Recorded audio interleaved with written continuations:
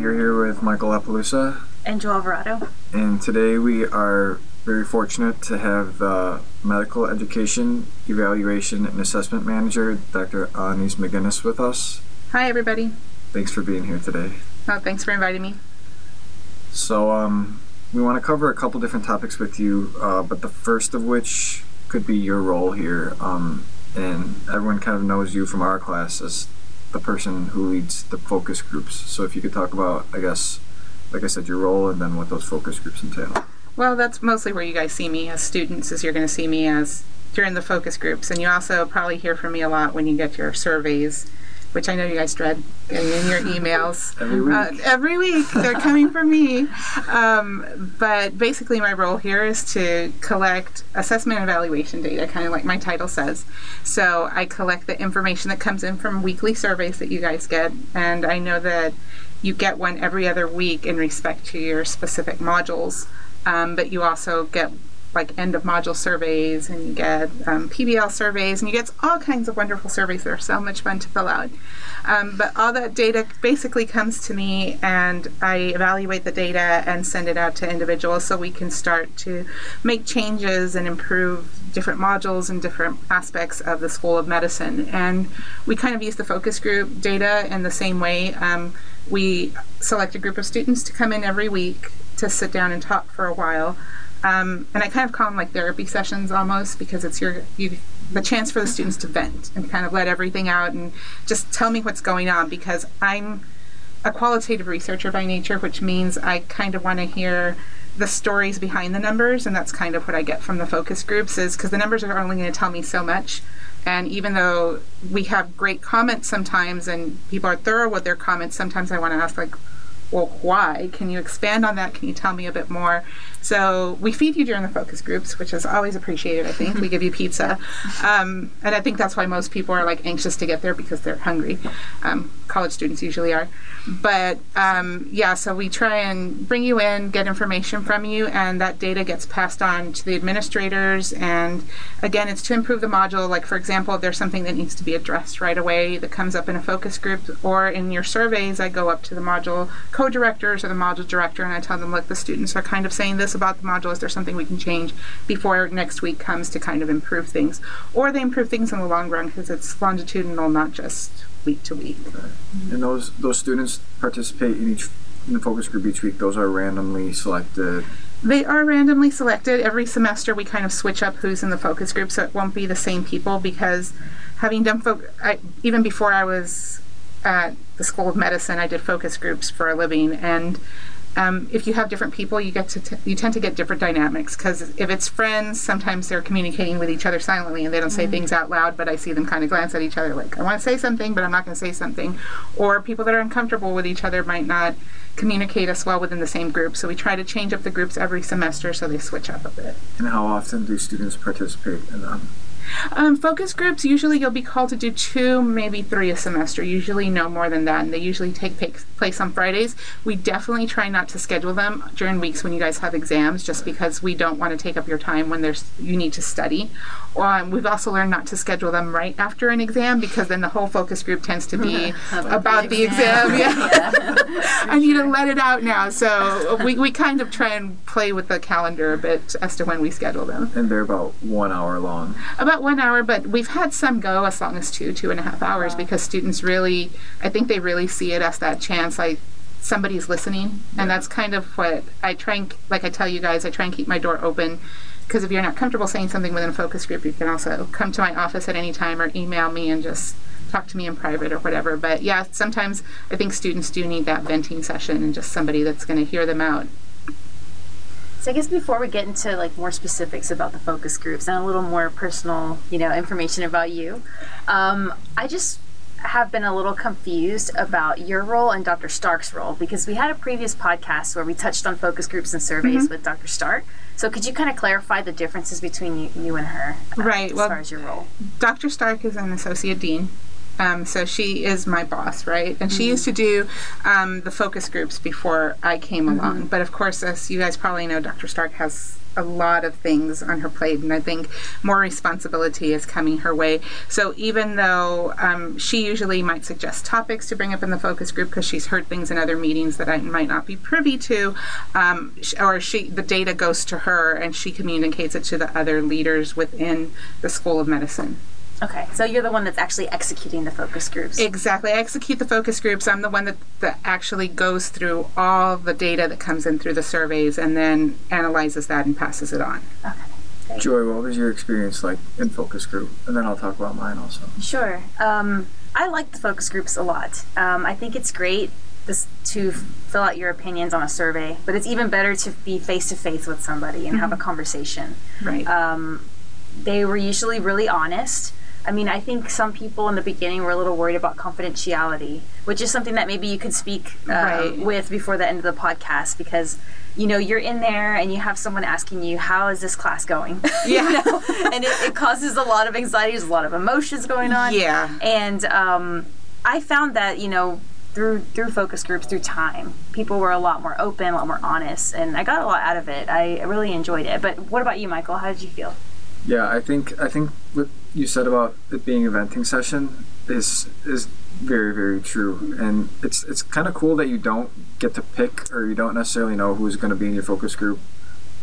You do, but you don't pick it. It's not someone. It might not be people that you normally hang around with or you normally vent to. So you hear problems that are happening with other students that you might not know about, and it just makes you, I guess, more aware. And it's also, like you said, Joy, speaking to somebody about the problem instead of filling out a form on via your email or something. You know that although the survey is going to you and you are seeing it, like when you can physically see that you're telling someone about it, it feels like it is more likely to be addressed.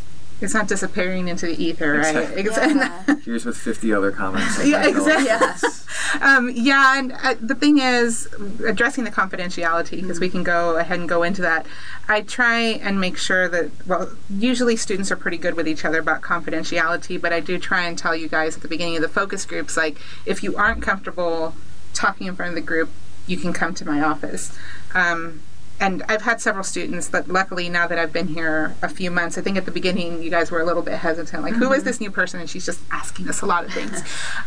But students have felt more comfortable contacting me either via email, or I've gotten even phone calls, or I've gotten students that come by my office and just stop by to talk, and because they don't feel comfortable mentioning it in front of other students, or there's something else going on that they want to keep more confidential. And I totally believe in confidentiality. I'm very, very careful about that, just because I don't even look at your surveys like who filled out what, even though that is something I could really dig deep and get to that if I wanted to. I just want you guys to feel like you could put it out there and it's not going to come back to you. You know what I mean? So I try and, like I say, I keep that confidentiality in place as much as possible and make it possible for you guys to feel comfortable either doing it in a group setting the way we do in focus groups, or coming to me to talk to me personally about issues that might be going on.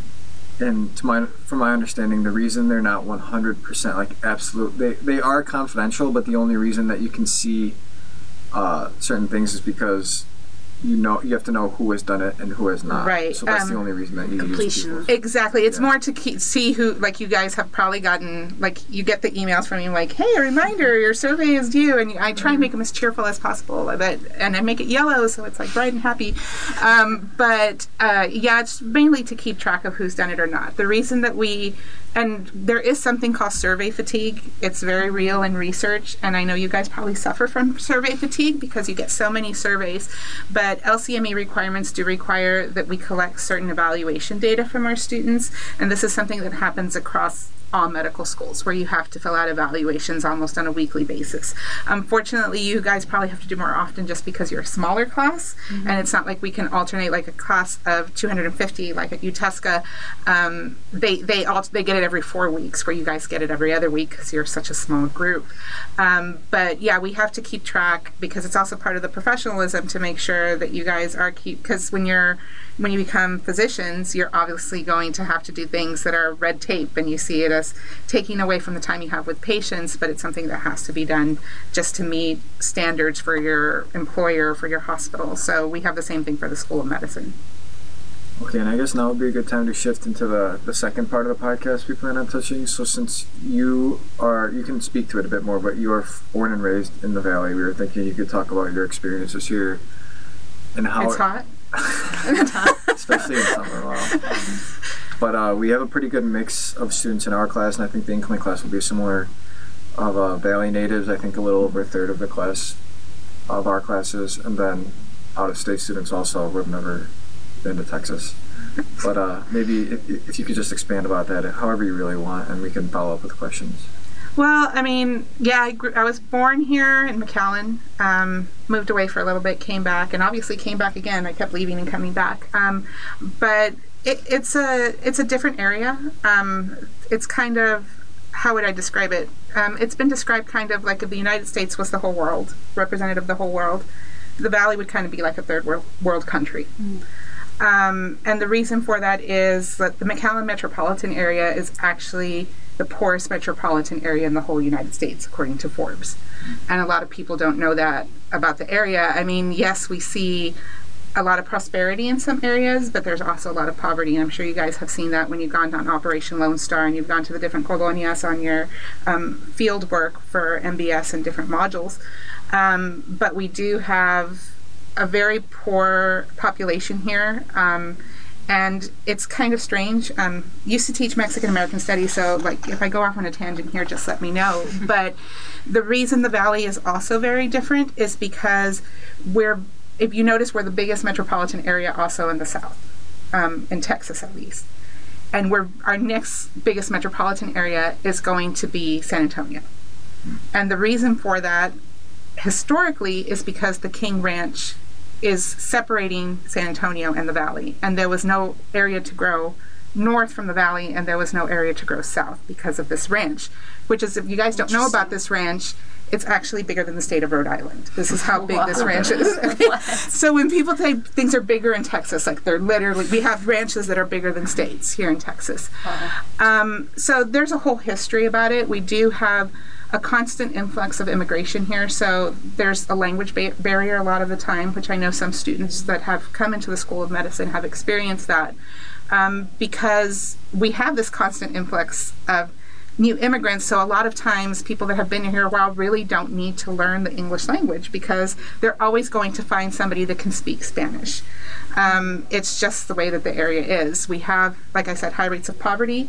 We have a lot of migrant workers here. If you don't know what a migrant farm worker is, these are people that travel up north and during their summer months or even during the early fall, late spring to go picking in the fields in different states. They're on the migrant circuit. They go from state to state to state, and the money they make doing that is what they bring back home to make a living for the whole year. So you get a lot of young people, for example, that have to leave the school year early to go pick with their parents, and they start the school year late, so we have problems with education. We also have problems with high rates of diabetes in the area and with heart disease. And again, if you want to go into Mexican American studies, this actually has to do with a lot of the diet in the area. And anthropologists and different people have speculated that the reason that we have such a high rate of diabetes and a high rate of heart disease is because we have a lot of Native American or indigenous blood, and that was never part of our diet. High refined corn syrup, sugars, corn syrup was never part of the indigenous diet. So genetically, we have a predisposition towards certain diseases within the area. Getting further into the medical issues in the area, you also have what's a lot of folk remedies in the area, which also, as physicians, you might have to deal with here. I'll give you a funny story, for example. My husband is from Pennsylvania, so he has no idea what a lot of these things are, and he gets the hiccups sometimes for up to 24 hours. Like, they just will not go away. Like, he will try holding his breath, he'll try drinking water weird, he'll try drinking water upside down. He'll do whatever he needs to try and do to get rid of them. And I want them to be gone too, because all I hear is the hiccup echoing through the house. So there's folklore that says that if you get a piece of wet red thread and you put it on somebody's forehead, that the hiccups will go away. And at this point, I'm just so frustrated. I just go get a piece of red thread and I put it on his forehead, and he's like, "What are you doing to me?" I'm like, "Just don't ask any questions. We're just going to see if this works." You know what I mean? So it didn't work. But at that point, when you're desperate, you'll try anything. But the point is, a lot of our citizens here are that desperate, where they don't have the access to medical care. So they will do things like turn to folk remedies, turn to things like manzanilla tea for their children, which is chamomile tea. And, you know, they try these folk remedies. They'll try the wax in the ear, the smoke in the ear. If they have an ear infection, they will try what's called mal de ojo. I don't know if you guys have heard the evil eye. You know what I mean? Like somebody like admired you from afar, and you know, you have to touch them, or they get like sick, and something happens to them. The funny thing is that happened to me in college, and when you're desperate again, like as a college student that didn't have medical insurance, I called my mom and I said, "Mom, I feel really sick. I'm throwing up." And she's like, "Well, what happened?" I said, "I had these people over and they were admiring my house, and she's like, "Oh my gosh, you have ojo, right?" She's like, "Get an egg and rub it all over yourself." And I'm like, "Mom, I only have egg beaters. Like, I don't think that rubbing a carton of eggs all over myself is really, that's a little too modern, right?" But it's this idea that I think that physicians in the area also need to understand and be sympathetic to that you can't automatically disregard people's beliefs, but at the same time they need treatment. But it's trying to find that marriage between the two that's kind of difficult.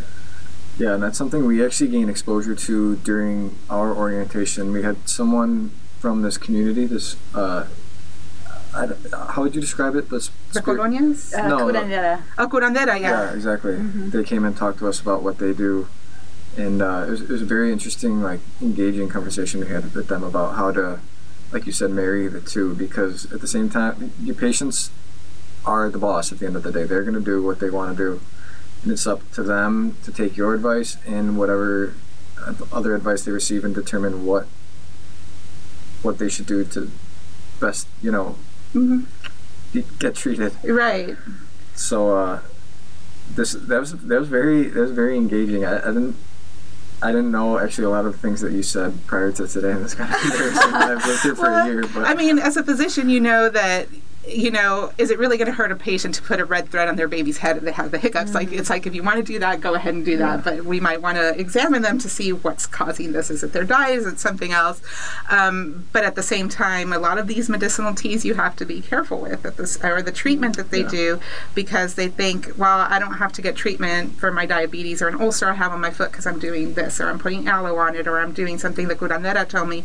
And curanderas do have a lot of knowledge, and I do believe that, because I think that science in general and medicine have to explore this homeopathic way of treating things. But I think, again, like you said, there has to be a marriage between the two. Like, again, is it going to hurt if they rub an egg all over their kid? Probably not, right? But that doesn't mean that they shouldn't seek. And the curanderos are like folk doctors, those folk practitioners. Yes, exactly. They practice folk medicine, and it's a knowledge that's acquired from generation to generation. But they're, even within the culture, we know that their curanderas have to fit certain criteria. Like, they have to be trained by somebody that was trained as a curandera themselves. It's knowledge that, like I said, is passed from generation to generation. Or curanderas, like if you look at anthropological studies, they say that a curandera will never charge you and will never tell you owe me this amount of money. A real curandera is just going to accept whatever is given to them in payment. So if you get somebody that's telling you, I'm going to cure your cancer for $100, you know, you could probably say, well, a real curandera would never charge me. A real curandera would not approach it in this way. And a lot of curanderas in the area have learned that they do have to refer their patients to physicians. And I think that relationship is forming more and more as they gain knowledge and start to trust physicians, and as physicians try and understand where they're coming from as well. Awesome. Very interesting stuff. Yeah, that's a lot of information. I learned a lot, actually, and like I said, it's kind of embarrassing because I've been here for a year. But well, I mean, it also comes with living in the area, right? And if you grew up with it, it's a lot different. Like in my house, I can say, like I said, I have so many experiences with this. I remember being 4 and feeling ill, and my great-grandmother putting me in the formal living room that you were never allowed in because that's the nice room in the house, and rubbing weeds all over me, and just, I'm like, I have no idea what's going on, but you don't argue with great-grandma, right? Just do what you got to do. But it's this idea that, you know, it's part of the culture and it's accepted around here. All right, well, thank you very much for sitting down here with us today. Is there a mechanism in which you prefer students get in contact with you? I can be reached. Like I said, my office door is always open, but I'm on the third floor with most of the staff and administration. But if students want to reach me, they can reach me at any time at my email here at UTRGV, which is just Monica or Monica, because it's pronounced differently, .alaniz, ALANIZ, at utrgv.edu. I'm sure they'll get emails from you soon enough so they can add you to their team. Oh, yeah, they'll get an email from me, so you have a survey to fill out, and then they'll know it's me. And that sounds like you'd be a great resource, too, for anyone interested in Mexican-American studies or in Hispanic, Latino, specifically Mexican-American healthcare and the history behind that. My PhD is actually in culture, literacy, and language, so that's what my background is. How I ended up, it's a long story how I ended up here. We can go into that later, but yeah, if they have any questions about the culture of the area, or even, like, I know you guys said fun stuff to do, but there's a lot of fun stuff to do in the Valley when it's not so hot. So, which is not that often. Once we hit December, we'll get into the 70s. All right. Well, thanks again. We really appreciate it. Well, thanks for inviting me again.